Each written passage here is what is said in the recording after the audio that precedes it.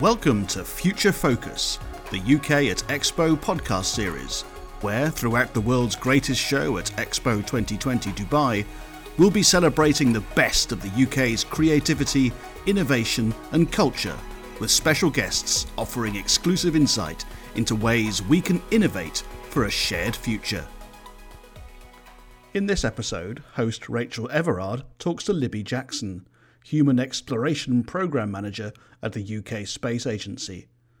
Libby has an incredible story to tell, not only as a flight director on space missions, but more importantly, as the Programme Manager for Human Spaceflight and Microgravity. Her conversation with Rachael explores many issues, including discussing why, in the age of robotics and AI, it's still vital that we put humans into space.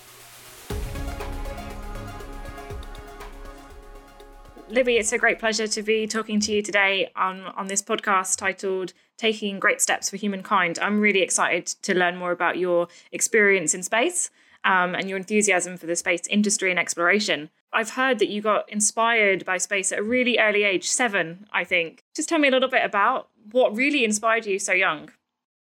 I don't remember not liking space. So the story that I will tell that happened 7, 8, somewhere in that sort of primary school thing, is just how I know that space has always been something I've been fascinated by, and I can't tell you why. But I've still got it at home. When I was 7, 8, might have been 9, but that sort of later primary school time, we were set some homework one school holiday. Where we had to go and produce a travel brochure for somewhere that we wanted to visit one day. And what our teacher had in mind was that we would wander off to a travel agent. In those days, this was nearly 40 years ago now, you could go and get brochures that had nice pictures of sunny holidays and so on.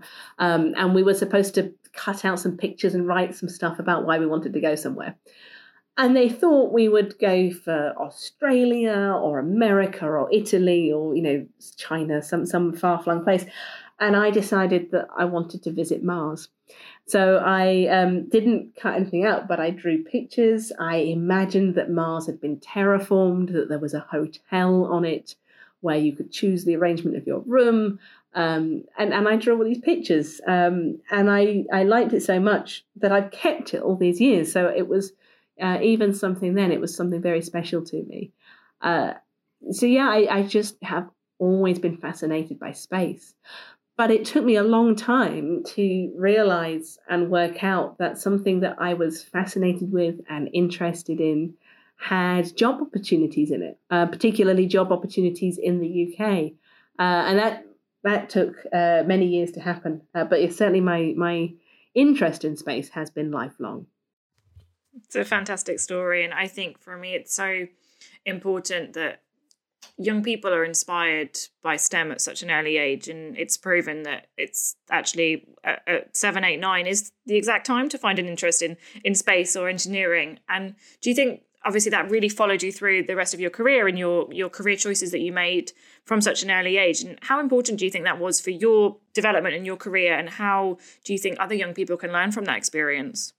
I think when I look back, what was important for me was that my interest in science and space and maths, I like maths and all those subjects, was not just encouraged, but made to be normal. And I wasn't told within my family or within school that I shouldn't be doing it because it was a boys' subject. And I grew up in a family, 3 sisters, and my mum was the only child. I didn't have brothers, and I don't know, to get my mum on the podcast and ask her why it was that was there.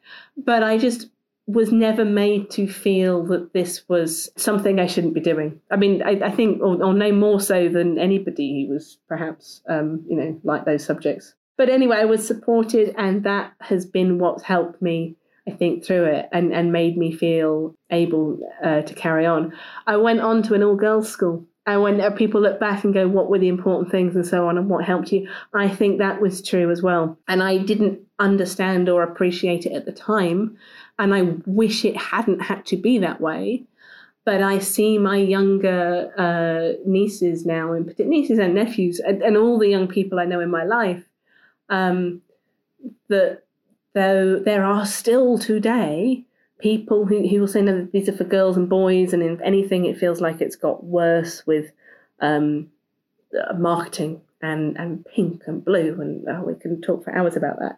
But I remember very clearly one of my nieces seems to have similar interests to me, and she got to school and very quickly started learning that her interests in cars and football and engineering and maths and all these things were boys' subjects. And that sort of set off you could see it in this whole chain of her mind and her attitude and attitude to life and trying to want to fit in. And because, she started being told, no, these are for boys, and there's differences between girls and boys. To come back to your question, I think it was just important that growing up, my interests in science were supported in my family and within my school, and I was given the freedom to do what I enjoyed doing, which for me was science. For other people, it's other things. I think that's the important thing in life for everybody, is give people the freedom to find themselves.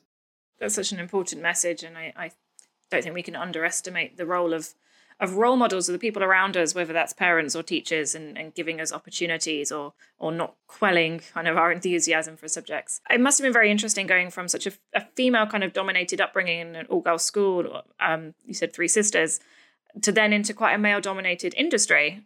I suspect space is quite male-dominated, like engineering is. Not just the industry, but before that, I wanted to go off and study physics. I liked physics at school, and I wound up in a physics course at Imperial College, where there must have been a handful of girls in the 200 or so people in this class. There may not have been as many as 10. I don't know the statistics, and I don't remember. But I think that for me is also interesting when I look back. Yeah, I was a girl. Yeah, there were men everywhere. And I just cracked on with it and got on with it. And when I was in my first job as a graduate, I was certainly on a site surrounded by men everywhere. And it was a military site. There were people there. And I've gone through, and again, you'll look back and you go, was it me? Was it my upbringing? Is it naivety? But I just cracked on. And honestly, in the 20-something years of my career now, I regularly still sit in meeting rooms where there are men everywhere, and I just get on with it. And I don't really ever get the sense that people are looking at me and go, oh, you're not supposed to be here. Now, I like to think, and I hope that is a reflection on how far the industry has gone forward. And I think it is an important message to everybody out there. Absolutely. There are problems. There still are. The world is learning. We are not perfect yet. But I think as a whole, people accept women in engineering now. And one of the challenges is to dispel the myth still that science and engineering places are places where women aren't welcome and so on. I say that I'm not for a minute going to pretend it's all perfect. There will be many people who can tell stories where it hasn't been. But that has been my experience. And I think I've also just not responded to any of that vibe. You know, I've had the confidence. I'm in this room. I've been given the job. I'm here. I'm going to contribute, and just got on with it. Now, you may have never made it yet to Mars, but you did make it to the flight director role. And I don't think anyone could have told you that you weren't supposed to be in the room if you were in charge. Could you just tell me a little bit about your experience in that role and some of the challenges or kind of real key moments for you in that role? I went off to university. My dream was to work in mission operations and in mission control. And that had been sparked by books and reading and visits and experiences when I was at school. And it was something that for a long time I didn't think was achievable, but I kept it there as this mad, crazy dream to kind of steer my career choices as I went along. And so I got a graduate job in mission operations because I stuck on my CV that I wanted to work in mission operations. And then I led me to Munich, to Europe's control center for the International Space Station.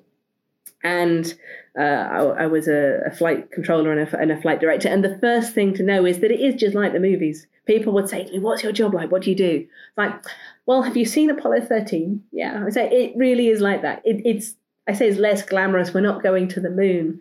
But we actually get to work alongside the crew up in space 24 hours a day, 365 days a year, helping them to carry out the most fantastic science experiments that benefit all of us every day, helping to further our understanding and to solve problems. That's what makes me tick. That's my skill. That's what I like doing, is solving problems. And that's what life in mission control is about. Every day is different. You don't know what's going to come along. And solve the problem, move it on and keep going. And it was absolutely fabulous and truly my dream job. And then people go, so you left and you've carried on and you've done other things. And really what happened was, life happened and there were new and exciting challenges to move on to. But mission operations is a fantastic place to work. I think one of the things people don't know is that it is a young person's place to work. Most people in mission operations, in mission control, are young. They're graduates. That was true back in the sort of famous days of going to the moon, when the average age in that control room was something like 27. I get the stat wrong. But it is still the case now. And so for any young people listening who watch those movies and go, "Oh, I fancy doing that, but I can't, or I haven't got the skills," you need a technical mind and you need the ability to problem solve. You can't do a degree in mission operations. You have to go and learn on the job. And it's a great place to go work.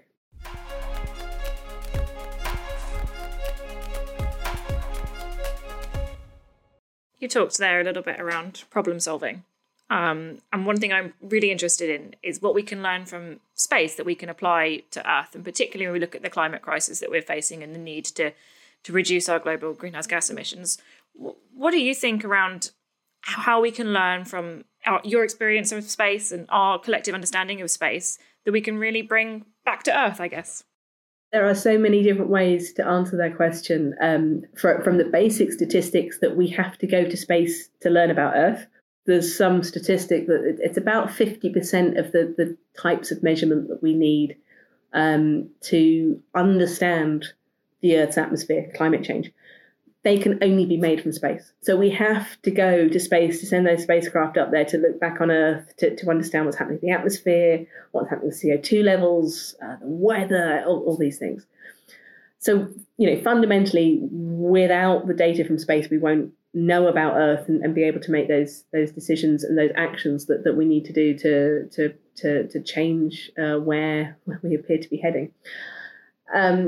And then there are the experiences that astronauts bring, them going and the videos, the photographs that they bring back and inspire people. And anybody who has been to space, he talks about looking back at the Earth, seeing that it is a single, amazing, precious, delicate marble, colourful in this blackness of space, with this teeny tiny wafer thin atmosphere that's protecting everything, all of life that we've ever known. And you look at it and go, "Oh, this is precious and this is what's keeping us alive and we need to protect it and look after it." And that understanding and realization that space, whether astronauts going up there or spacecraft going up there, shifts our understanding as humanity. And again, it's important for us all to see it. One of my favorite photographs from space is the one that the Galileo spacecraft that was on its way out into the solar system to Jupiter. I think suddenly I'm questioning my own thing. You can edit that out. But it was out on its way out into the solar system, and it turned back and it took a photograph of the Earth hanging with the moon in the same shot. And you've got this amazing photo of what we see the moon in the sky as this kind of lit crescent. and you've got the Earth there hanging in space, and you just start understanding the scales of it. Fantastic. So there's that. But then on a more practical level, space and sending anything into space, particularly sending humans into space, forces us to think in new and different ways, because the minute you put anything into space, you are forced to shrink it. It's really tricky to get stuff into space, really energy intensive. So you want to minimize the amount of space you've got. You've only got so much energy. You've got to rely on solar power coming along. So how are you going to do that? So it already forces you into engineering things that you just wouldn't have bothered to think about on Earth because you didn't have those constraints. And when you put those constraints on a challenge, you find new ways of doing things. And we see technology come back. We are finding out new ways of recycling water by going into space. We're getting new materials that are helping us, more efficient things. Solar arrays, solar panels that now are going to change the world, and energy came from space because that was where we went and sorted the power out. The imaging sensors that we have in our phones every day came as a result of space technology working these things out. Finally, I look at it and go, well, what can we learn from the ways we work to apply things to new challenges? And I think what I look back on how we do things in the space industry and how we've done it in history is that when there is a clear need, challenge to do something with political will behind it and the right brains being involved and a need to do something, you can make it happen. Anything's possible. I bet you look back at what's happened in the last 2 years with the pandemic and how we've suddenly shifted vaccines from technology that was there, but no one was really picking it up to now needing it. And that's what happens when you engineer things in space. I'm sure you find it's what happens in your world of engineering. It's just the way engineering works, and you just have to apply it to a problem. I think what's really interesting is the current kind of commercialization of space exploration that we're seeing, and adventure space travel almost, and thinking that perhaps maybe if you talked about inspiring to protect the planet, perhaps maybe some of that goodness will come through those explorations. But Libby, I'm really interested in what you think is next for space. Kind of what are you excited about in the next 10 years of space exploration? For me, what I am excited about actually is the return to the moon, which is happening. There are contracts in place. There are pieces of hardware being built now for the Lunar Gateway, which is going to be a research space station, tiny. If the International Space Station is a 5-bed flat, we're talking about a bijou studio out in the kind of distant reaches around the moon. But we are going to see that. We're going to see humans return to the moon. And the UK is going to play its part. As Europe's going to be a much more international endeavour. And it was the Apollo missions and the stories of those that inspired me to, I think, to get into space. Say where did it come from? But I don't know. But it was certainly those stories that I read that got me interested into space. And from a personal perspective, I can't believe we're going to see it happen again. That I was born 9 years after the last moon landing, and when I was growing up, that was ancient history. The moon landings were a distant time away, and now they're 60 years away and a lifetime away, and we're down to just a handful of people who walked on the moon. And to share that, to keep exploring, to see all that happen with modern day technology, with 4K images being beamed back, with Twitter live from the surface of the moon, Facebook live, Instagram live, all of that, I just get excited because I think, and we're going to capture imagination. But of course, we're also going to discover new things. We're going to learn about the moon. We're going to discover new technologies. And there's a lot of discussion at the minute about, quite rightly, why are we doing that? Why should we be doing that? When we've got the climate crisis and so on. Exploration costs a lot less than people think it does. Now, it's not cheap, but it's not expensive. The cost to UK taxpayers for everything we do in exploration. So we're talking about astronaut missions, the science that happens, the Mars rovers that are being built here.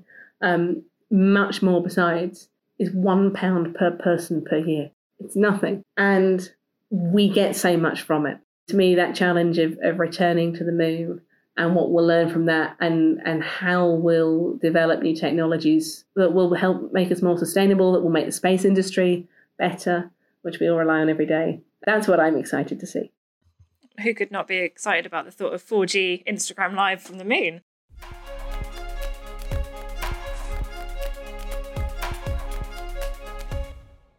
You talked a little bit there around the UK space industry, and that's something that I've seen really grow just in the time that kind of I've been aware of UK space. But I think one of the things that's really clear to me thinking about space is the need for collaboration with different, you talked about the European kind of agency and the International Space Station. How much do you think our ingenuity and our innovation for space exploration has to come through that collaboration? Space is big. You can't do it on your own. There are, lots of different ways of collaborating and partnering. But the International Space Station is, a great partnership between the 22, member states of the European Space Agency and America and Russia and Japan and Canada. So there's nearly 30 countries there. There's been over 100 different scientists from over 100 different countries that have taken part in that. Space is something that we all rely on every single day. And space, from the satellites that are up there, the communications technology that happens, the imagery that comes back, our weather forecasting, the materials and the science that's being discovered in the space station. This is a unique laboratory that will bring results back that will scatter into society in new and unexpected ways and go somewhere. The point is, that space has to be collaborative to do the big projects. That there are things we do in the UK and we do them very well, but to do the big things has to be collaborative. It's going to be true for other challenges that we're talking about as well. You always learn things from working with people with different viewpoints, different perspectives, different cultures. Some of my favourite times were working abroad and meeting people from around the world and opening my eyes to the different ways of doing things. So, we're very proud of our international collaborations. We're very happy to keep working with everybody from all around the world, and we see the results. I think one of the things that's clear is the role of technology and innovation in supporting space exploration. So in a world where digitalization, AI, robotics are becoming increasingly part of our day-to-day lives, and I'm sure have a very important role to play in space exploration, how important do you think it is that it's still humans that are in space? That's a very good question, and one that's right to be looked at. I mean, lots of what we do in space generally is not got humans in it. The vast majority of it has. We are relaying data all over the place. We're looking at doing automated manufacturing in space that has no humans involved. But what humans bring to the equation on places like the International Space Station is problem solving, real-time thinking, ability to go and look at something and do things quickly. And we have over 200 experiments happening on the International Space Station at any one time. Most of those are being monitored by people on the ground. They're being automated. But when things go wrong, we are much quicker. We can send an astronaut in to help sort it out and so on. When we follow our human instinct to explore and we return to the moon and one day go on to Mars, and all the science and technology innovations that those will bring, it will be humans who can survey the landscape, who can spot the rock that their intuition just goes, that's the one that we need to go and look at. That's the thing that looks out of place. And humans share the story back with everybody. You've got astronauts who go and talk to school children and open their eyes to the excitement of science and technology and let them know that it's an exciting role and industry to get involved in, not just space, but all of engineering. And we live in a world where science and technology underpin our everyday lives. Right now, I am talking to you through a microphone, down the internet, through a video call on the other end of it. Every single one of those things is coded, it's developed, it's designed, there's technology in all of it. And we need people to keep doing these things. And that's where the two parts of it come together. The other part of the equation on the International Space Station is that we do research on the astronauts. When humans go into space, they essentially get old pretty quickly. There's more to it than that, but their bones get weaker, their muscles get weaker, their bodies change in ways. And by understanding those processes, we understand how the human body works. That's benefiting us all by understanding aging and so on. And so we learn things as well just by humans being there. So there's lots of different reasons. And the answer always is that the two work best side by side, and we'll do it together. And that's how we'll find the right ways. I've heard, Libby, that you ran the London Marathon dressed as an astronaut simultaneously to Tim Peake running it in space. I'm a runner. I've never quite managed a marathon yet, but I think a lot of people in the UK certainly have been inspired by Tim, seen his trips and exploits. Kind of, who has inspired you, though? Oh, that's a jolly good question. I really struggle to answer that because there have been so many people, the people I work with day to day through my career, the managers, the mentors, the people I've sort of seen and gathered. I find that a really hard question to answer. People ask me that. Just lots of people, life, and to start singling anyone out, it's just that tapestry of life.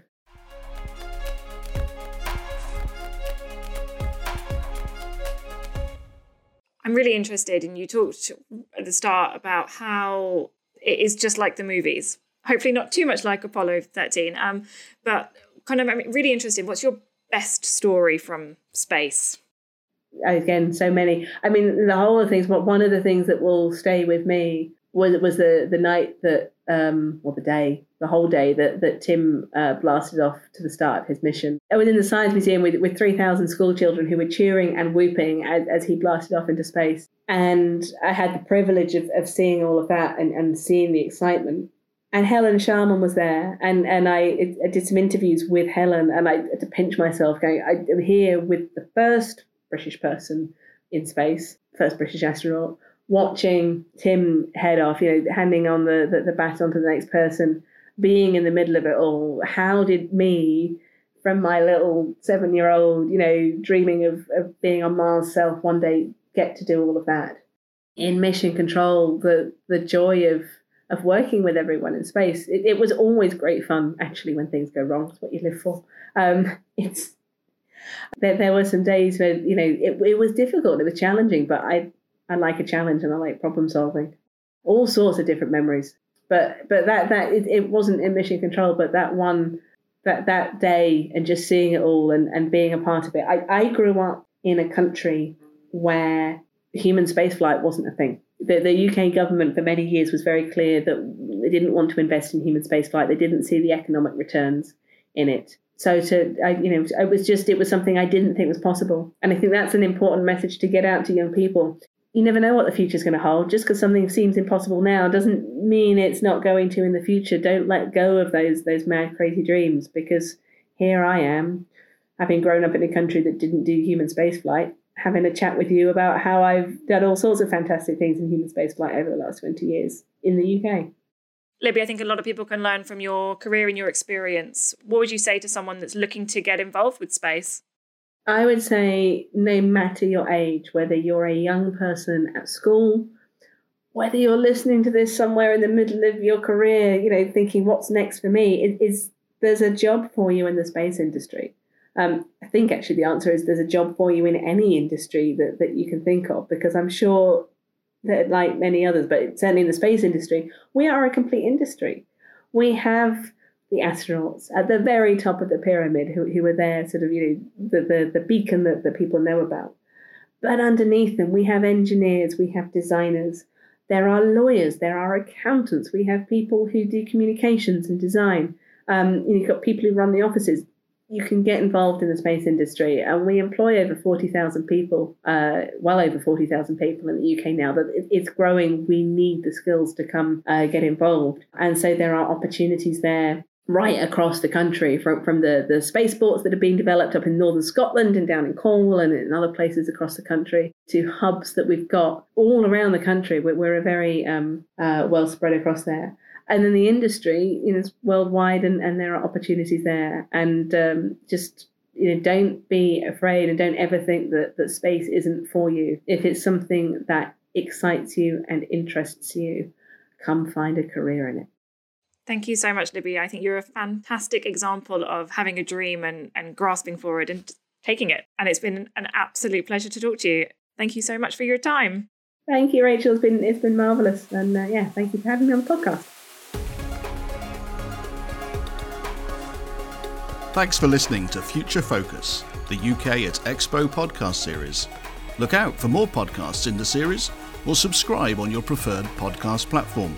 And if you want to stay up to date with all things UK Pavilion, links to our social media channels can be found in the episode description.